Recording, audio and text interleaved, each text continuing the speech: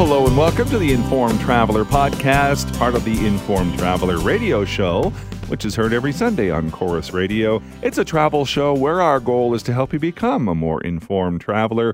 And I'm your host, Randy Sharman. It's been a while since we talked about the cruise industry, so a little bit later on in the podcast, we'll chat with the cruise guru, David Yeskel. I always love talking cruising with him, so we'll get an update on what they're doing to survive this COVID crisis and get some insight on when we can cruise again and what it will look like. Plus, we'll head to the St. Eugene Golf Resort and Casino near Cranbrook, BC.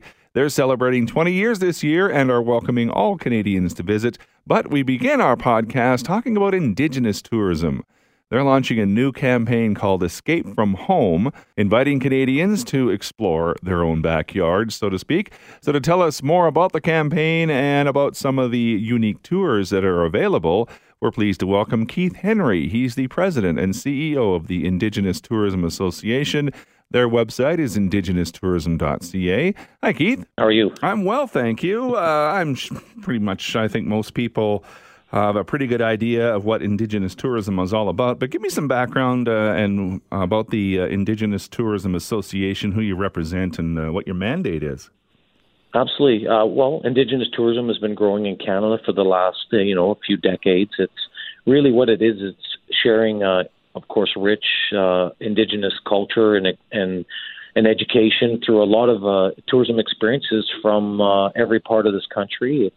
Indigenous tourism, one of the key elements is it's for authenticity, is owned and operated by the Indigenous community or an Indigenous entrepreneur, and that could be either Métis, First Nations, or Inuit. And as we know, in Alberta and other places, there's quite a cross section of local First Nations and Métis and sometimes Inuit people that are living in the area that create businesses. And so we see this manifest through restaurants, we see it in hotels, we've got outdoor adventure, we've got cultural centers, so quite a broad range of great experiences to enjoy.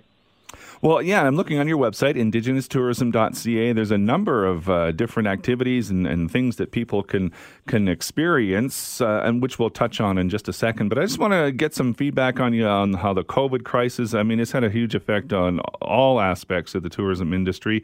How has it affected your members? It's COVID, of course, has affected the entire tourism sector, and it's really impacted the Indigenous tourism industry. We have, as of this last year, we had about 1,800 businesses across the country.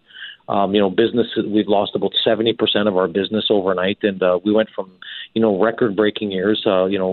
In 2019, we're close to about $2 billion in direct GDP, so with about 40,000 people working, and the rest revenues through sales at the tills, if you want to call it that way. So we'll be lucky this year because of the, obviously the border closings and of course local, municipalities and everything being closed and communities being closed. We are going to be hard pressed to see 1,000 of our businesses survive. We think there'll be 700 to 800, businesses lost across this country. So It's been extremely hard impact. We've lost, we expect to lose up to 20,000 employees working in our industry. So it's a really difficult time, but we have to rebuild, and that's what we're looking to the future now. And part of that is a campaign you have called Escape from Home. Tell me a bit about that now. Yeah, that's really exciting for us. Escape from Home is really reaching out to Canadians. We want everyone to, we're not leaving the country. That many Canadians, we've been a great exporter of tourism experiences. People love to go visit Hawaii, Mexico, or the U.S. or Europe or wherever that may be. And what we're saying to Canadians, have you looked through your backyard entirely? Canadians have been a good customer group, if I can call it that way, for many of our businesses.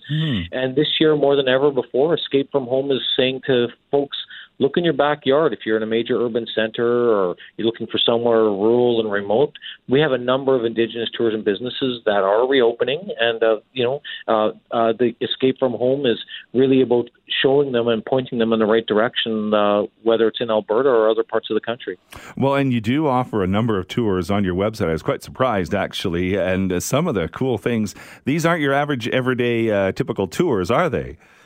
No, these are really unique experiences. I bet you many of your listeners they probably can recall a holiday where they went somewhere, and maybe they, for example, because I brought up Hawaii, so they went to Hawaii a lot of us will think of Hawaii the local Indigenous culture, the Polynesian culture. We're immersed in it, and it's a beautiful, sunny destination. But we remember that because, we heard the term aloha. We saw the dance. We saw the culture as part of nice hotels, a lot of the activities.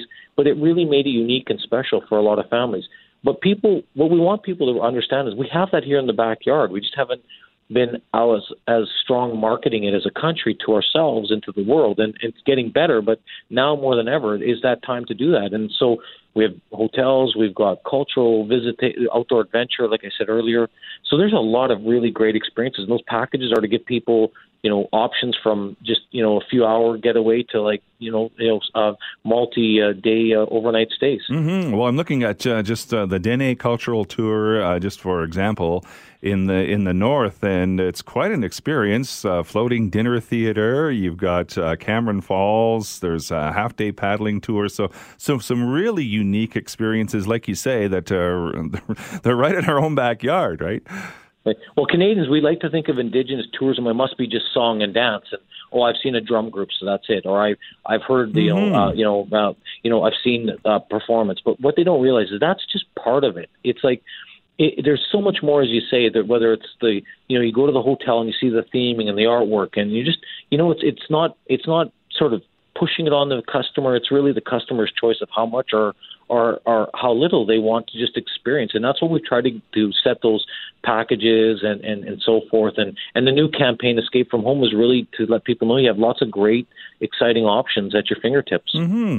Well, yeah, if you want to experience these and get some ideas, indigenoustourism.ca, just click on Getaways at the top. There's longer stays. There's all kinds of ideas. And Keith Henry is the president and CEO of Indigenous Tourism Association of Canada. Again, their website, indigenoustourism.ca. Appreciate your time, Keith. Thank you. It's a pleasure.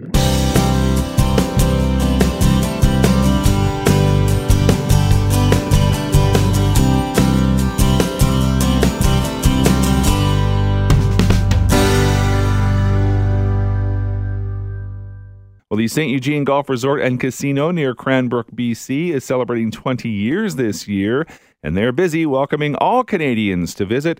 So to tell us more about their reopening, how they're handling the COVID situation, and what it's like to stay there is Barry West. He is the CEO of the St. Eugene Resort and Casino. Their website is steugene.ca. Hi, Barry. How are you? I'm well, thank you. I'm noticing on your website a couple of things. One, it's your 20th anniversary, so congratulations on that. Thank you. And the next one says, hotel, golf course, and RV park now open to all Canadians. Well, there's a pretty good invite. Well, it's as much as there may be restrictions in the current age of COVID, there are no bans on anyone from across the country. So as long as they adhere to our safety guidelines, then everyone's welcome. Well, that's great. Let's talk about those safety guidelines and the preparation it took for you to reopen. I understand it was July 1st was your reopening date, right?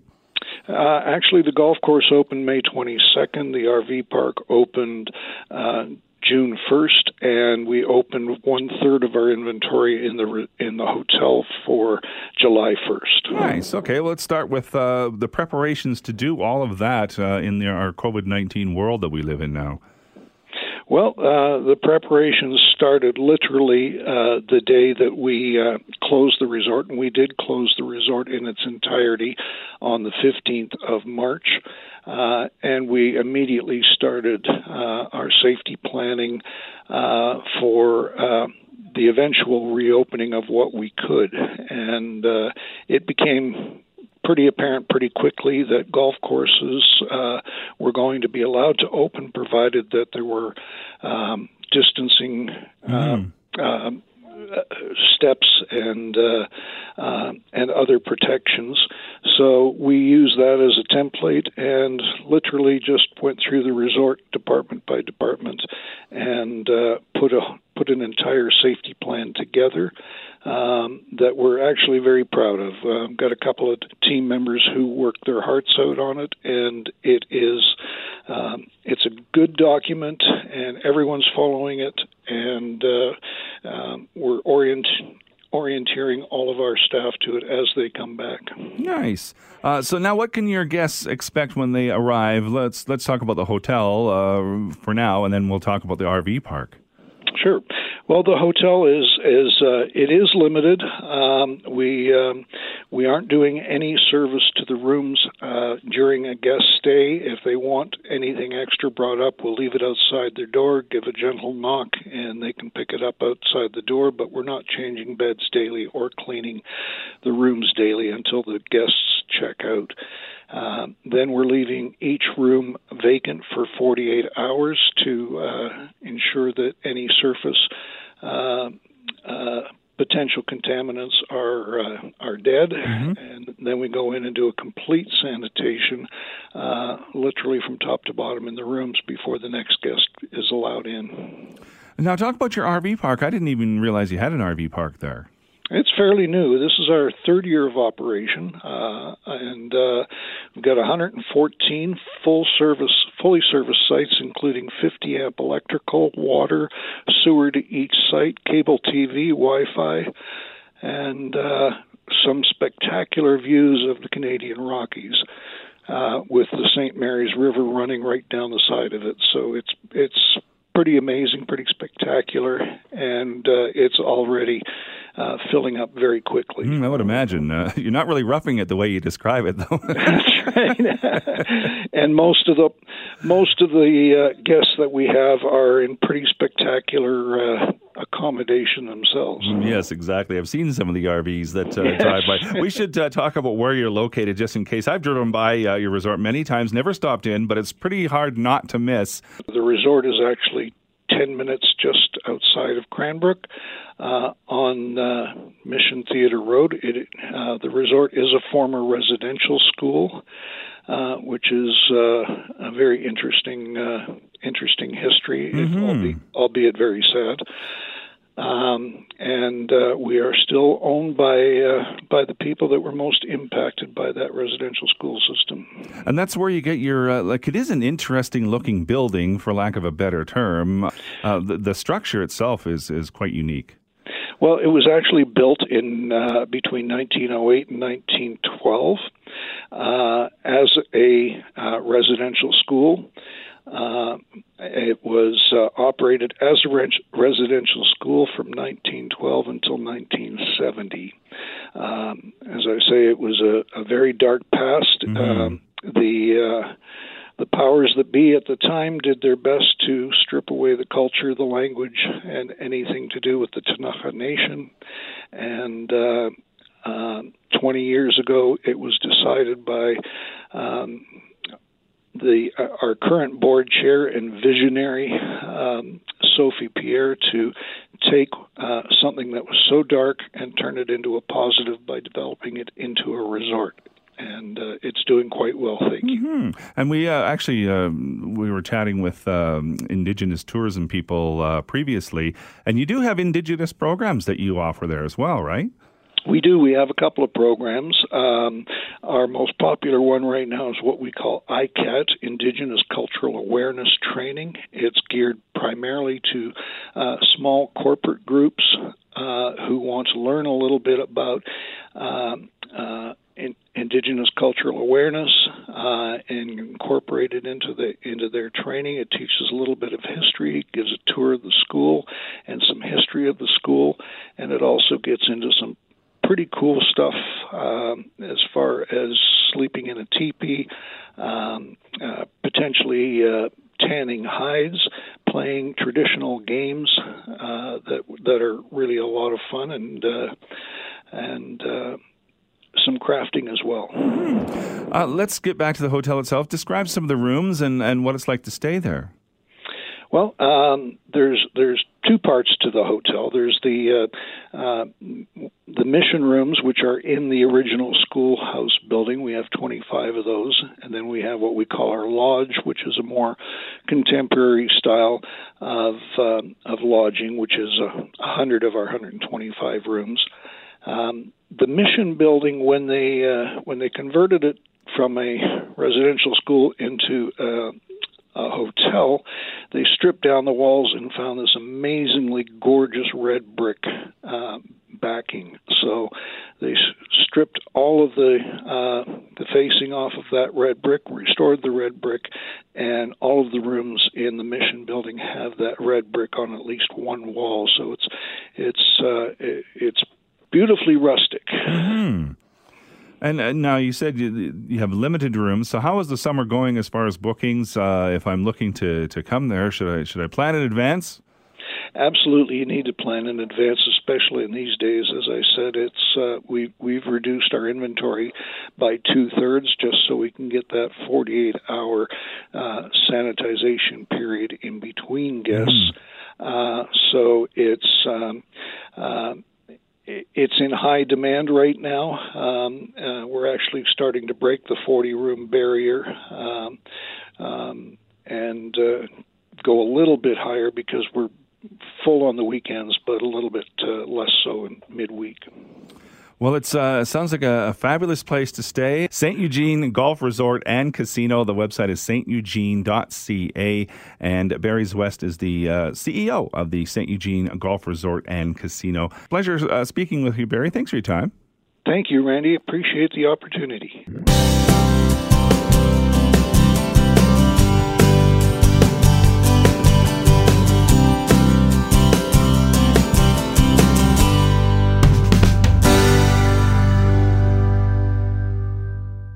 Well, it's been a while since we talked about the cruise industry, so to give us an update on what they're doing to survive this COVID crisis and get some insight on when we can cruise again and what it'll actually look like, we've invited back the cruise guru, David Yeskel, to chat more about it. You can find him on Twitter at cruiseguru_. Hi, David.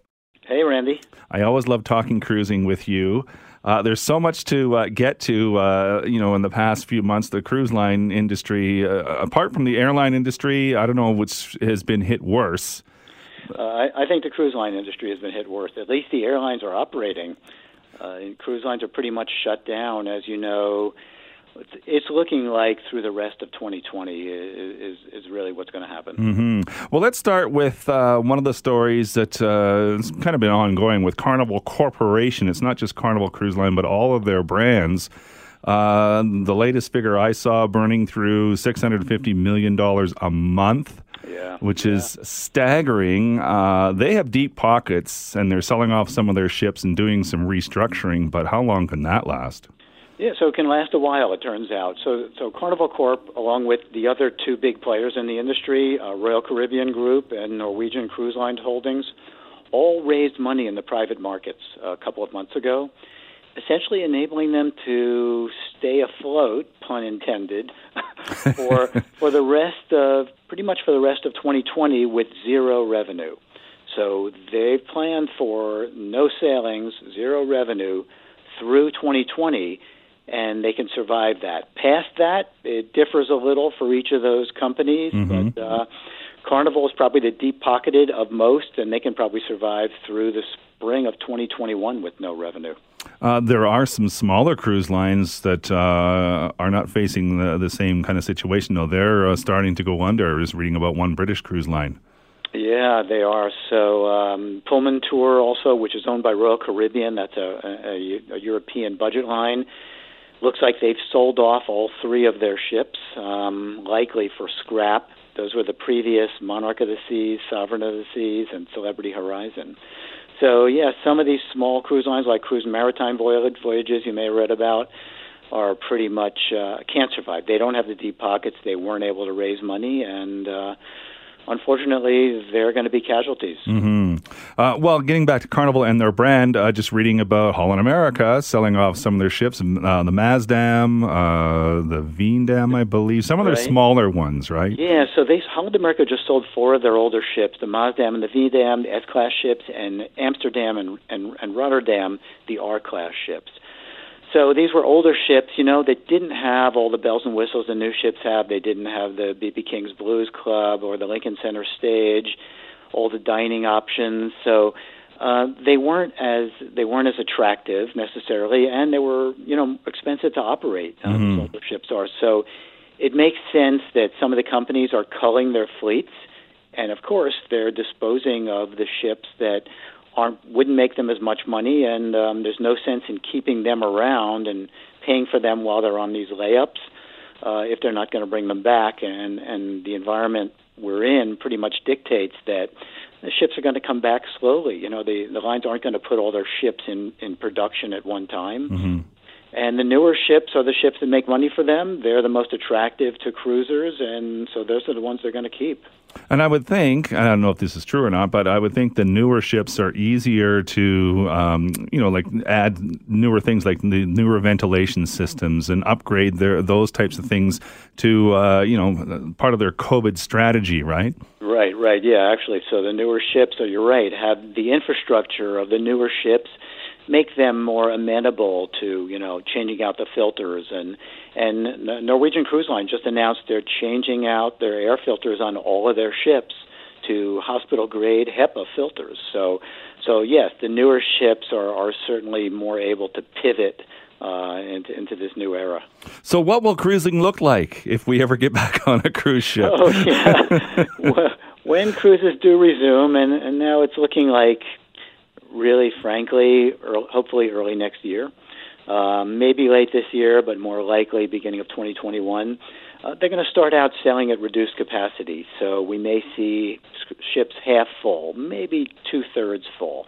More health screenings and embarkation for both guests and crew, really more thorough screenings. There'll be temperature checks. There'll be secondary screenings.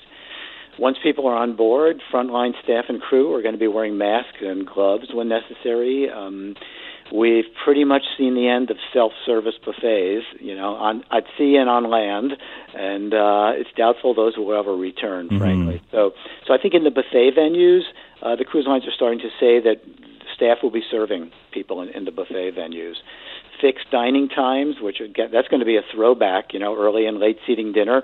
Those will probably be reinstituted at first just so that they can properly space out guests in the restaurants. And everybody's going to be a lot more careful. There's going to be a lot of disinfection going on, as I mentioned, the air filtration. And, Norwegian Cruise Line was actually one of the first in the industry. They just released these new health and safety protocols, and they're going to have a public health officer on each ship. So that officer is going to be responsible for COVID-19 mitigation, rapid testing.